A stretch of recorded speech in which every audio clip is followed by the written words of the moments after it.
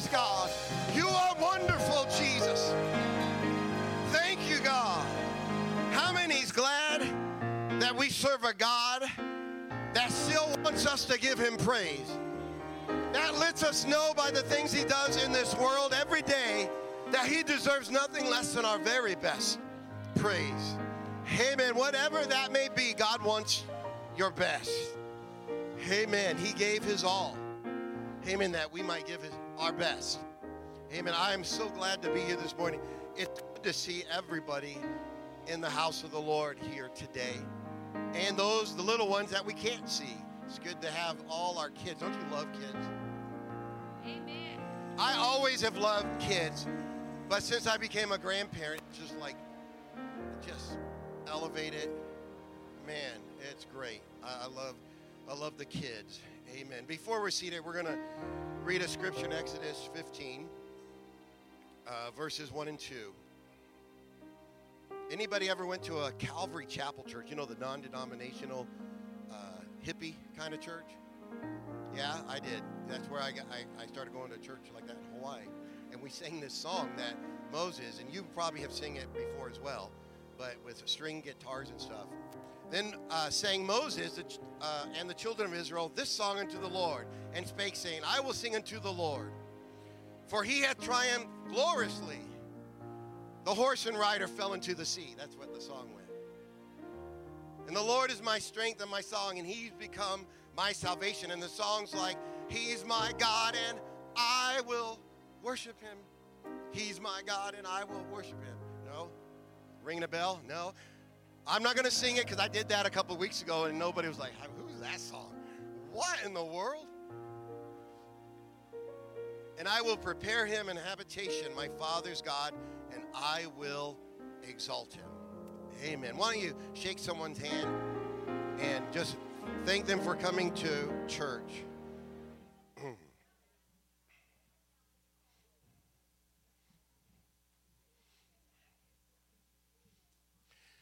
Before I get started today, we have some exciting news. Grow groups start Tuesday. Amen. You may be seated. Grow groups start on Tuesday. Amen. And before I have the grow group leaders that are here stand so you know who they are, we just was augmented. We just acquired a new grow group leader this morning, even though they are not new to the grow groups. Sister Khan has volunteered their house. Sister Khan, would you mind standing? Can you do that? And all the other grow groups stand. Now, we have, okay, let's go. We have Naples over here. We have Lehigh. I'm sorry, North Fort Myers. I apologize. Lehigh's Sister Veronica's not here, but I know Sister Cheryl's going to help. The Ramirez's Jorge and them are going to help there. Also in North Fort Myers, we have the Locks, Pastor Phil and Sister Taylor. And then, of course, Sister Edna. Now, for our new guest, since this came up, she lives off of McGregor, too. And so you can see Sister Khan. Thank you, Sister Khan, so much. And, of course, the Pearls. We are here right in the middle of Fort Myers as well. Did I miss anybody? I think that's 5 or 6. 5. It's awesome. We're starting this Tuesday, 6:30, and we want to get going around 7, but we want people to be able to come in at their leisure and just have a great time. And it's all about getting together and sharing stories and the Word of God, and whether it's personal or not, it's all about that. It's all about, and of course, inviting people to get there. We want to grow. They went house to house, right, and broke bread. So that is something exciting we're looking forward to, and I can't wait to hear the praise reports. I expect great things throughout these semesters. We're going to go 8 weeks, and then we're going to skip during the week of General Conference, and then start up on the other side as well. All right. Now I just took, we got only a half an hour left. That's okay. I'm only going an hour. So. Marcus was a teacher at a Bible college. Randy was a student.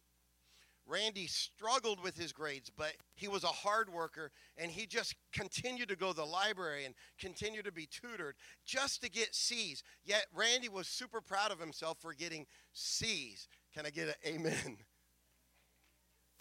So I can brag on my wife. I don't know if she's ever saw a C in her life, maybe, and possibly hardly any B's ever, because she's actually going to school right now, and she is she's doing really good. In fact, the professor emailed her and said, "I don't know if I've ever had anybody do as good as you did on a paper." Isn't that great? She doesn't need any more clapping, please. Because I've heard that story 5 or 6 times already. No, so when Randy moved to this area where the Bible college was, he started attending the church of his teacher, Marcus. And during that time, he got very acquainted with the pastor of that church. And of course, Marcus knew him only as a student, but Randy was asked to preach on a given service. And he got up and, like us, maybe not practice speaking, even though I've had a lot of practice, he kind of stumbled through some of his words and fell short, and it was kind of mumbled and jumbled at first.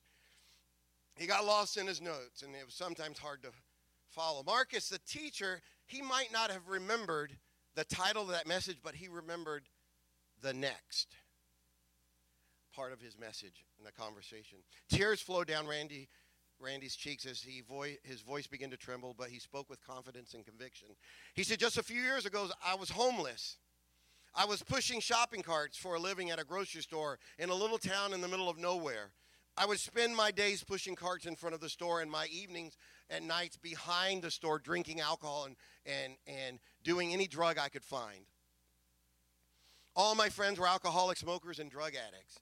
Then one day I was laying in the grass by the store where a man approached me and began to tell me about Jesus. So the man told me that I didn't have to live this way anymore. I could be free from all my addictions. And that night, he gave me a ride to church. And I was so desperate that I went down to the altar, raised my hand, prayed for deliverance, and I got the Holy Ghost, he said.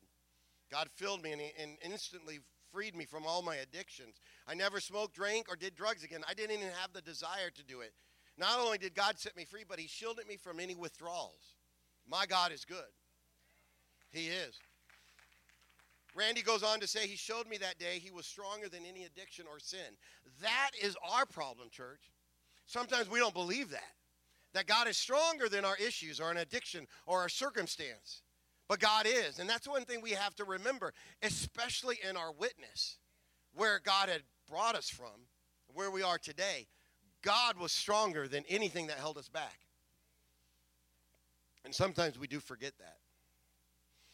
And Randy says, I will never stop telling the story of how God delivered me. He set me free, and he can set you free too. I will get into that in a little bit later about telling our story. Just a couple sentences. I don't want to ruin that now. God delivered Israel out of Egypt with many signs and wonders. In this message, we're going to go over the plagues. We're going to go over some of the stories behind that as well too. To get your thought process, to get your understanding about how God can deliver his people. Okay, his people that were sinning, that were turned away from God, that weren't living for God at that time. And he did this through his servant Moses. He sent 10 plagues upon Egypt. The first plague turned the Nile River into blood, which destroyed their primary water source, killed all the fish, in other words. Not to be outdone, the Egyptian magicians conjured up some kind of either tricks or black magic. Satan himself probably helped them, but they also turned rivers into blood as well, the water into blood. The same thing happened in the second plague. At Moses' command, a flood of frogs invaded Egypt with such force that the filthy creatures, that's probably one of my wife's terms, could be found in every bedroom and kitchen cabinet in Egypt. Can you imagine, Renee, a plague of frogs? She screams at the sight of a baby frog jumping across our garage trying to get in from the rain. So I can't imagine that around there. Poor little frogs.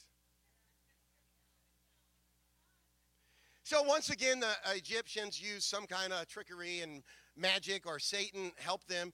They created even more frogs. Why would you want any? Why even want frogs? Why not just make them disappear? But they couldn't. However, the third plague was different. Moses struck the ground, and a dust of air became gnats, and it tormented every human and every animal in Egypt. And so the Egyptian magicians tried to do the same thing, but they couldn't. In just 3 rounds of battle, the God of the Israelites had already proven he was superior. By the 6th plague, the magicians could not even stand on their feet. By the 8th plague, all the servants of Pharaoh were actively begging Pharaoh, please let these Hebrew people go. Let the Israelites go. Because they realized how much more powerful the God of Moses was over all their pagan gods. Through the 10 plagues, God demonstrated how weak and false these Egyptian gods were. For every plague, the Egyptians had a corresponding deity that failed to perform when the Egyptians needed. Do you understand? So all these plagues, the Egyptians had a god of that. For example, when God sent a swarm of flies on the 4th plague, he showed the inadequacy of Khepri, the Egyptian god of creation, who had the head of an insect. Yep, no good. Can't do it. When he sent hail, he proved that Nut, the Egyptian goddess of the sky, was unable to protect them. When God sent the 9th plague, darkness, he demonstrated the falsehood of Ra. We're all familiar with Ra, right? The god of sun, one of the oldest and most important Egyptian deities. In modern times, few people serve literal stones of idols of stone and wood. However, still many worships altars of money, right? Career, fame, or other worldly standards of success. God has no problem proving that these gods are weak and insufficient. If we allow him, God can demonstrate that he's the only God worth living for. Let me reiterate. If we allow him, God can prove to us that he is stronger than anything else in this world. But if we don't allow God to do that, our will is going to be manifested. We're going to have control over that. See, we have to submit to God. I don't know how many times I've talked to people about coming to the altar and just opening their mind and being honest with God. Completely honest. At the same time as when you lay your head back at night before you close your eyes and you start thinking about life. And I know I'm not the only one that does that. Where am I going? What am I doing? What have I done? Can I be a better person? I did that. Oh, this. That's honesty. And that's at the altar. When we invite our friends to grow groups, we invite them to church. And when we talk to them, we can tell them the time that we were so honest with God that we allowed him to flood our lives and our minds and our hearts because we were honest. God's not going to fill them with the Holy Ghost if they're not honest. If they're not totally committed or surrendered to God. He's not going to fill them. You can't do that.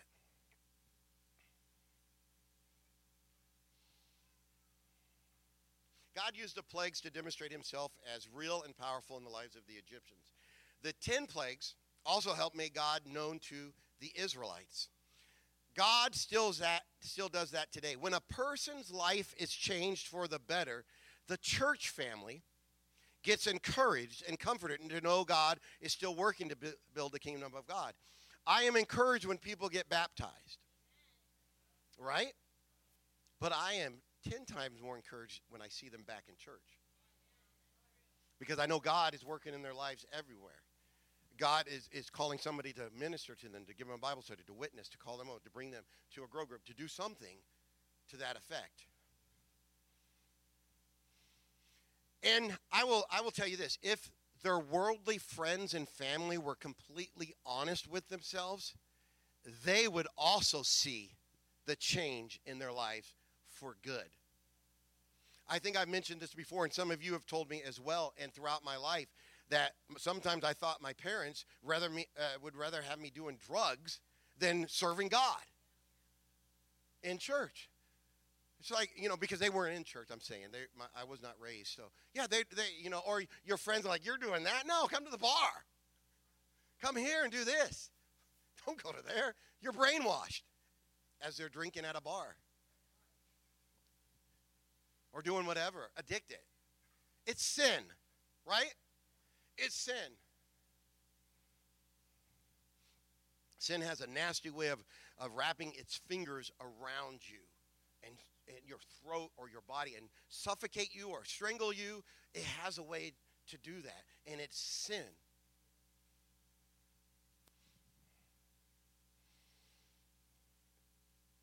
The Israelites had not been living in the freedom of God and how he wanted them and he desired for them. The plagues of Egypt revealed to the Hebrews that God was still fighting on their side, even during their darkest hour.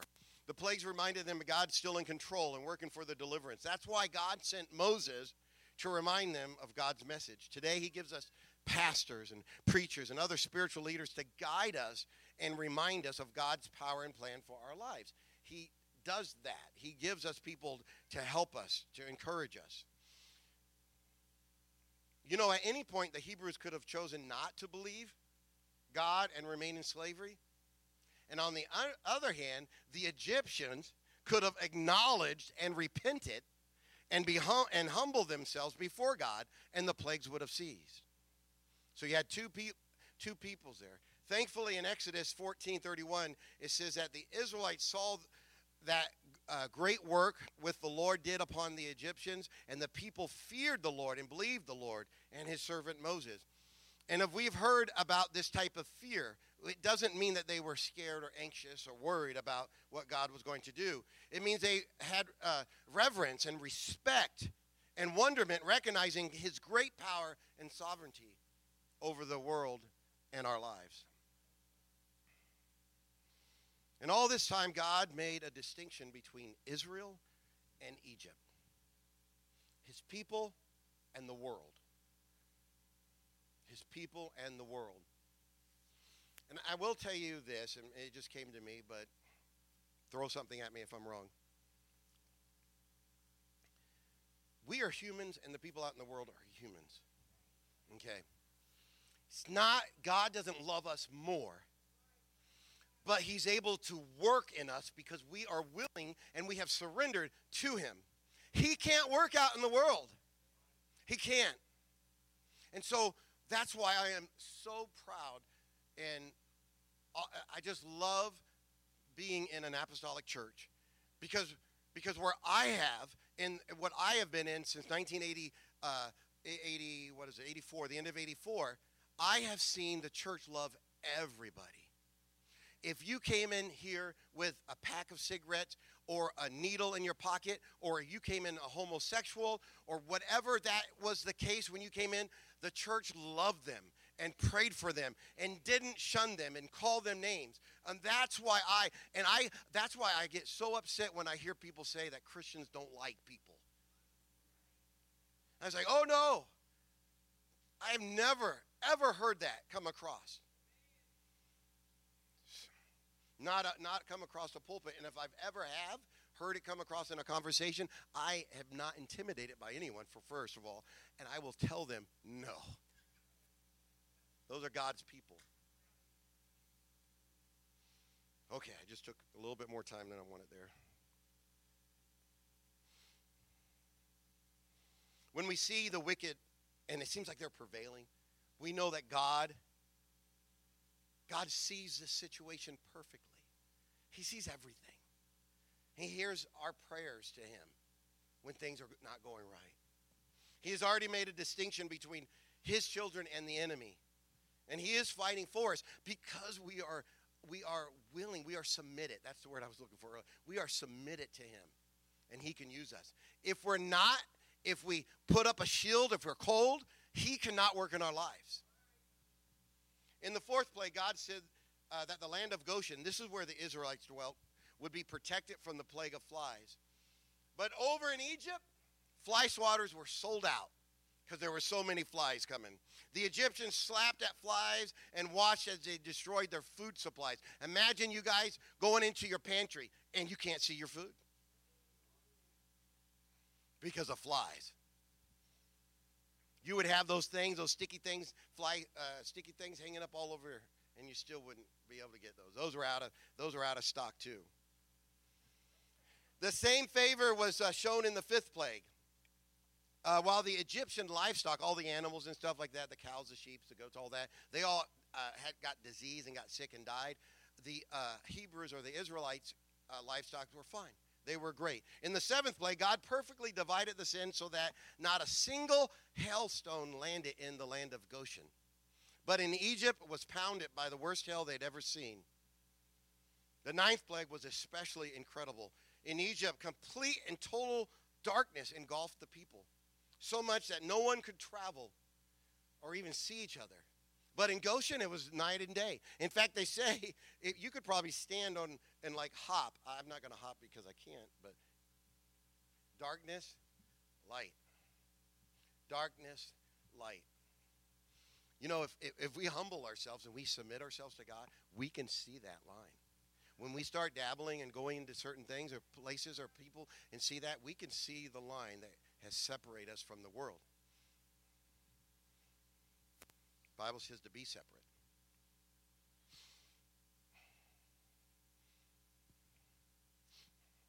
And that just demonstrated the power of God to the Israelites. The 10th and last plague, God issued a special warning to this final plague. Earlier, the Israelites were automatically spared from these plagues. But in the 10th plague, God asked them to go take a lamb, kill it, take its blood, and put it on the door frame, the threshold, right, of all the Hebrew children. So all the Israelites, the Hebrews, God's children, took the blood and put it over the threshold. But the Egyptians didn't. And the plague was to kill the firstborn. Everything, basically. And so that blood applied to their doorstep or their doorpost protected them.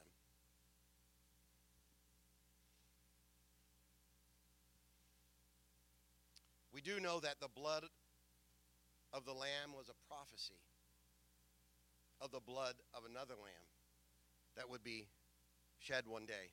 John the Baptist, when he first saw Jesus, he cried what? Behold, the Lamb of God, which taketh away the sin of the world. John understood that the coming Messiah would be sacrificed and his blood would provide an atonement, protection from eternal death and punishment. Back in this time of the plagues, the children of Israel were protected and saved. Their firstborns were not taken, they were not killed, but delivered by the blood of the Lamb. When the blood of Jesus, the ultimate lamb, is applied to our lives, we can still experience freedom and protection. When is the last time that you told somebody that? Did you know the blood of Jesus, it delivered me from swearing and cussing and smoking and fooling around and drugs and addiction and thievery or whatever it is, adultery or fornication, whatever that means.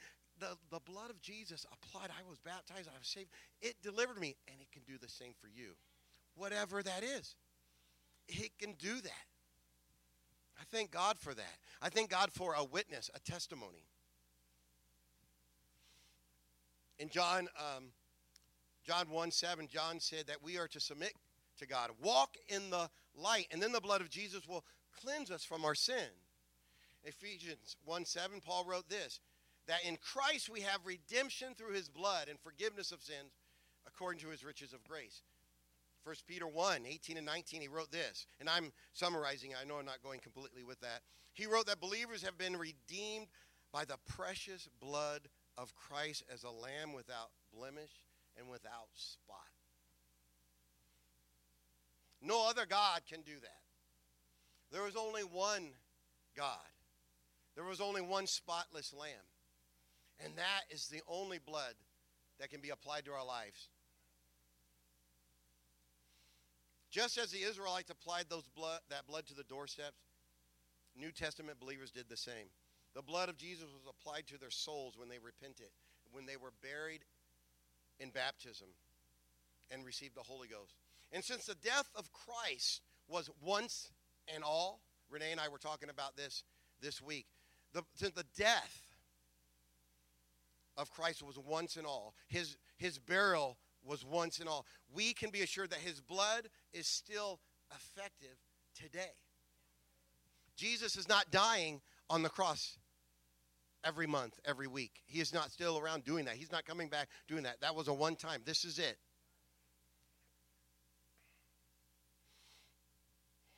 We can still apply his blood to our lives and experience redemption, cleansing, and deliverance. That is the message to this world. God gave the Israelites instructions to protect them during this Passover. He also gave them instructions to remember. You know, they celebrate a lot, some, not all the Jewish people, but some of them celebrate the Passover with a celebration of victory. And they get together and they have a feast or harvest and that. And in the like manner, we need to celebrate the fact that we are saved. And how better way of doing that is to be a witness to other people, to tell them that Jesus is the reason that I'm saved. This is what I did. This is all the things I did. And God saved me from that. He delivered me from those addictions. He delivered me from that way of life. The Bible also tells us God allowed his children on the way out of Egypt to take whatever. That's a cool story. It's kind of a funny story too, that they went up to the Egyptians and said, "Hey, do you mind if I have all your gold in your house?" "Yeah, go ahead. Take it." They just piled it up on their oxes, on the oxen, I should say, and on their carts, all that. They just took it out. Another blessing from God. Seek ye first the kingdom of God and his righteousness, and all these things shall be added to you. Matthew 6:33. If you want to ever look that up, it's an awesome scripture. I love that. One of the most famous events occurred as they were traveling and they got to the edge of the Red Sea. And though there were some doubters that said, "Oh, this is it. Moses, what have you done? What have you done?" Right? Have you ever been there? You know, there is a time, I believe, you can do that because we do it anyways. We go, "God, what are you doing in my life?" But God always comes through. It doesn't matter what the circumstance. It doesn't matter if you've lost a job, if you lost somebody close to you. If it hurts, and you might say, "God, why now? You brought me here. Everything was going as planned. We had plans." And God says, "I have it. I have it under control." And when they got to the Red Sea, the same thing. Moses just went to the edge, put his rod down. The sea opened up. They went through. And as the Egyptians came through, we know the story, the water closed up. And the Egyptian army was killed. Just like this miracle, God has not delivered us from our sins and transgressions to allow us to spiritually perish when we encounter various trials. So next time you're going through something, and you might, hopefully, I pray that you don't, but next time you do, remember the Red Sea. God didn't bring you this far, as all those songs say, just to turn his back on you. God is going to help you. God would not start on a path unless he planned on walking it with us every step of the way. When the Israelites were truly free from the Egyptians, Exodus 15 says that they sang that song that I talked about earlier, and we read the scripture. In this song, they sing about God's destruction of the Egyptians in the Red Sea. And just like the Israelites sang and celebrated their deliverance annually, we often need to celebrate our salvation, as I mentioned earlier. When we share our testimonies, we encourage others. I can't say that enough, and I don't. And the other night, the young man was preaching here on Thursday night. I got a little convicted because it's in my heart, and I say it so calmly and talk. And I don't feel like I'm getting it across to everybody. But we need to witness. We got to go out. We have to go out and plant seeds for the church here to grow. We want new people to come. We want people to drop their needles and their cigarettes and their alcohol out the door or here, wherever it is. I don't care. We want them baptized and filled with the Holy Ghost. But we have to witness. God gave us the Holy Ghost, Acts 1:8, to be witnesses. Amen. We have to do it. We got to get out. We have to. There's so many times I've mentioned and talked and people and stuff. The church, the people, has to get out of the church. Physically out, not spiritually. And that's why one of the reasons, and I think this is like my 5th time saying it, but grow groups. It's one of the way to do that. We can bring people here. We can. You got it now. You used to have just one option. Hey, can you come to church? No. Okay. Hey, will you like come over to my house? Come on over with me to my friend's house? Because one of the hardest things they say, besides death and taxes or taxes, is getting up in front of somebody or talking to somebody that you don't know. I know. It's tough. It is. It is tough. I understand that. Is it hard for me? No. But it's sometimes. Sometimes it is. It's kind of like when I was selling alarm systems.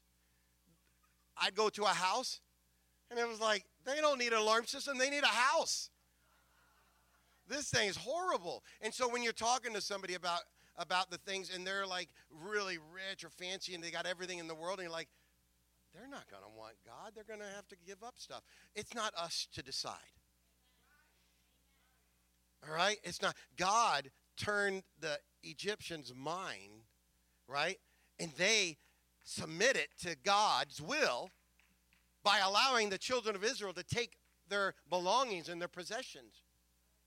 God can change people's minds, no matter how rich, how poor, if they're lying in the grass. I don't know what you do. I know what I do. But this is a lesson I was going over, and it talks about the guy that was laying in the grass. There's so many times I've walked by and stopped and talked to this one guy that just lays in the grass by our work. He's not there. He hasn't been there for a year or so. And talk to him and talk to him about God, or tell him, you need to stop drinking all that beer. There's 12 beer cans around him. And they're so messed up. And it's funny. But I said, hey, man, you want me to help? You need to clean up these beer cans, too, because I want to break the ice. Oh, they're not mine, while he's holding the same brand.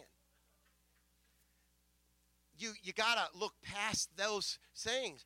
When somebody rebuts you, you got to look past that. And all you have to do is tell them what God did for you. You don't know their life. You don't know where they came from, whether they're a vet, whether their wife left them, their husband left them, whether the kids died, whether their parents just threw them out as a kid. You don't know anything about them, but you know your testimony. And that's what you give. We should share our testimonies. We encourage others and strengthen ourselves by remembering God's delivering power. Randy's sermon at the beginning of the story I talked about was not the last one he ever preached. Randy did not graduate from Bible college because he was asked to pastor a church back where he grew up and where he was saved. He moved back home and took over a church. Only 5 people who were renting a tiny storefront that could only seat a dozen or so people. I remember visiting Roger and Carrie down in Bonita Springs, and we were at a storefront there. How many's ever been in a storefront church? Right? And I know a lot of folks, some of the folks, older folks here at APT was doing the villages, sitting up every day doing that, right? Or renting another church, or renting the cafeteria of a school. Do that. We've all seen that, where it starts off as a struggle. But this guy Randy didn't let that bother him. He started telling people about how he was saved. He didn't care how big the church was, and he knew the church could not afford to pay him. He just wanted to tell people about the God who delivered him from his addictions and spiritual bondage of all those years. Couldn't we get that in our mind, not worrying about what's going on, and just tell people about Jesus? Wouldn't that be awesome if we could just do that? Just get out of here and to do that. After a few years passed, Marcus, you remember Marcus? He was the Bible college teacher. Him and his wife were going to go overseas on a missions trip. And Randy heard about that, and he invited him to his church to support him. So when Marcus walked into the church, he was shocked.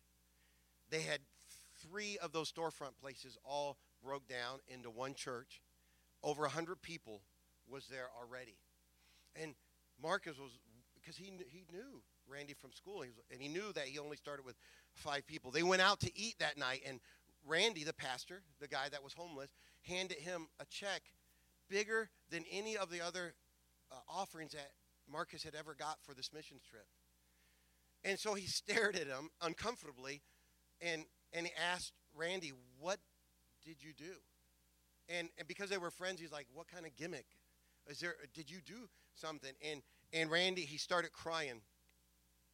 And he smiled and he said, "You remember my testimony all those years ago at the Bible school church? Well, my pastor told me I just needed to tell people about that story. He told me that the world needed to hear about the saving and delivering power of Jesus Christ. And I'm quoting here, when I became pastor of this church, I just kept telling people about how God saved me.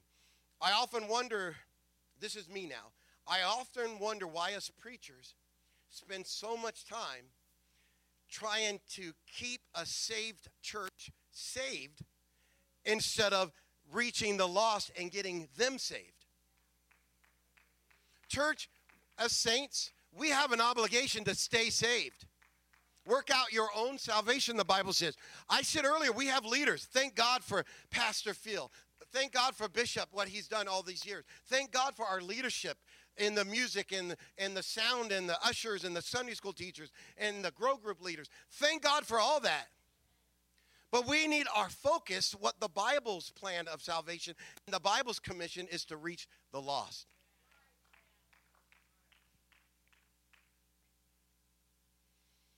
Randy goes on to say, I even posted pictures on social media and on the screen at church of myself before I was saved. Imagine that. Of an unkept man, strung out on drugs, in the grass. Long hair, matted, whatever. And then they see him as a pastor. Clean cut, in a suit, or a nice shirt, whatever the case was. And they see him, they said, this is what God has done. And remember what I said earlier about, and if your friends and your family are very honest, they will see the difference for good. For good. They're going to see a difference, but sometimes the world messes them up and say, oh, you're in that church over there. But they see that. And so almost all the people in my church are former drug addicts, he goes on, and alcoholics. I cannot tell you how many people God has delivered from addictions, either simultaneously or instantaneously over time, but they have. And every time I see another soul set free, it reminds me I have to keep telling about God and how he can deliver us. That was Randy's quote. How many of us in this building go out every day or every chance we get to tell people about our deliverance from sin? How many? Now, on your thought, you can do like me. How many people? So I want to do something unorthodox right now. You guys don't have it, right? Because I like doing things crazy. Everybody take out your phones. Come. Take out your phones. If you have a phone, take it out. I don't know Android, or I don't know Andrew either. I do know Andrew, but. Okay, I want everybody to click on your contacts.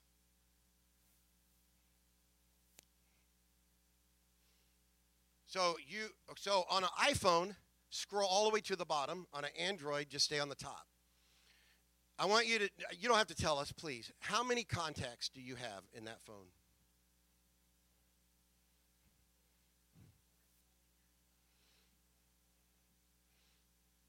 Now, I know a lot of them are businesses. Some of them are just, people keep place settings for passwords and stuff like that too.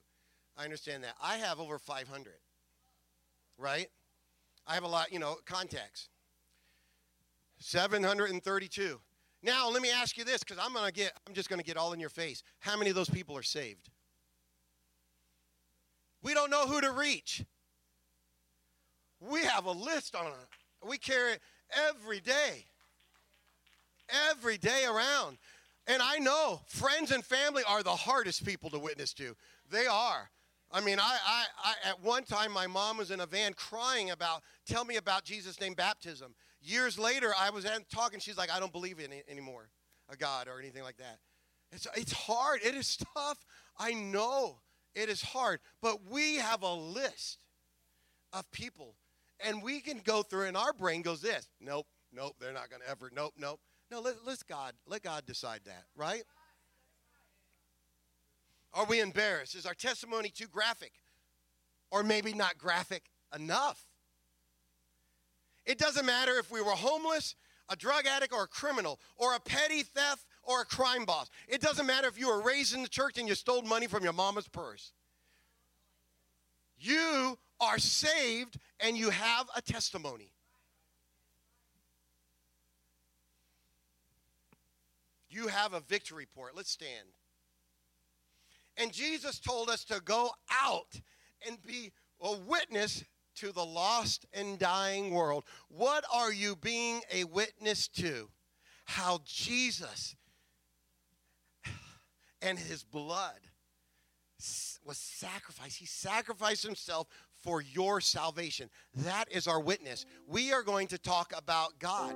And the best place we know, the most terrific, awesome, amazing story that we have about Jesus is our own salvation. I love telling how I was saved. It's embarrassing, but I'm going to tell it anyways. I got to a youth service out in California. My sister had invited me, and I had gone there several times. She goes, "You ready to be baptized?" And I was right before I went into the Navy. I said, "No, I'm not." "Why not?" I said, "I didn't bring any underwear." She pulled a pair of my underwear out of her purse. God can do anything. I was baptized and filled with the Holy Ghost that night. It's a testimony. God delivered me because I had sisters and brothers praying for me to get the Holy Ghost. You have been delivered. You have been set free. And someone needs to know about the answer. Aren't you glad Jesus is the answer? Why don't we worship him right now as we begin to sing? Jesus is the answer. Thank you, Lord. For the world today. Above him there's no other. Jesus is the way. Jesus is the answer. For the world today. Above him there's no other. Come on and sing.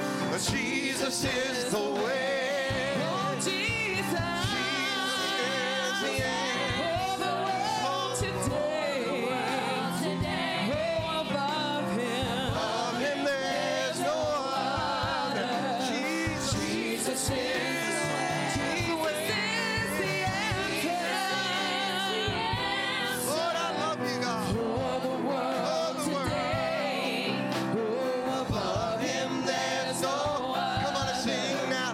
Jesus is the way. Oh, Jesus. Jesus is the answer. For the world today. Above him there's no other.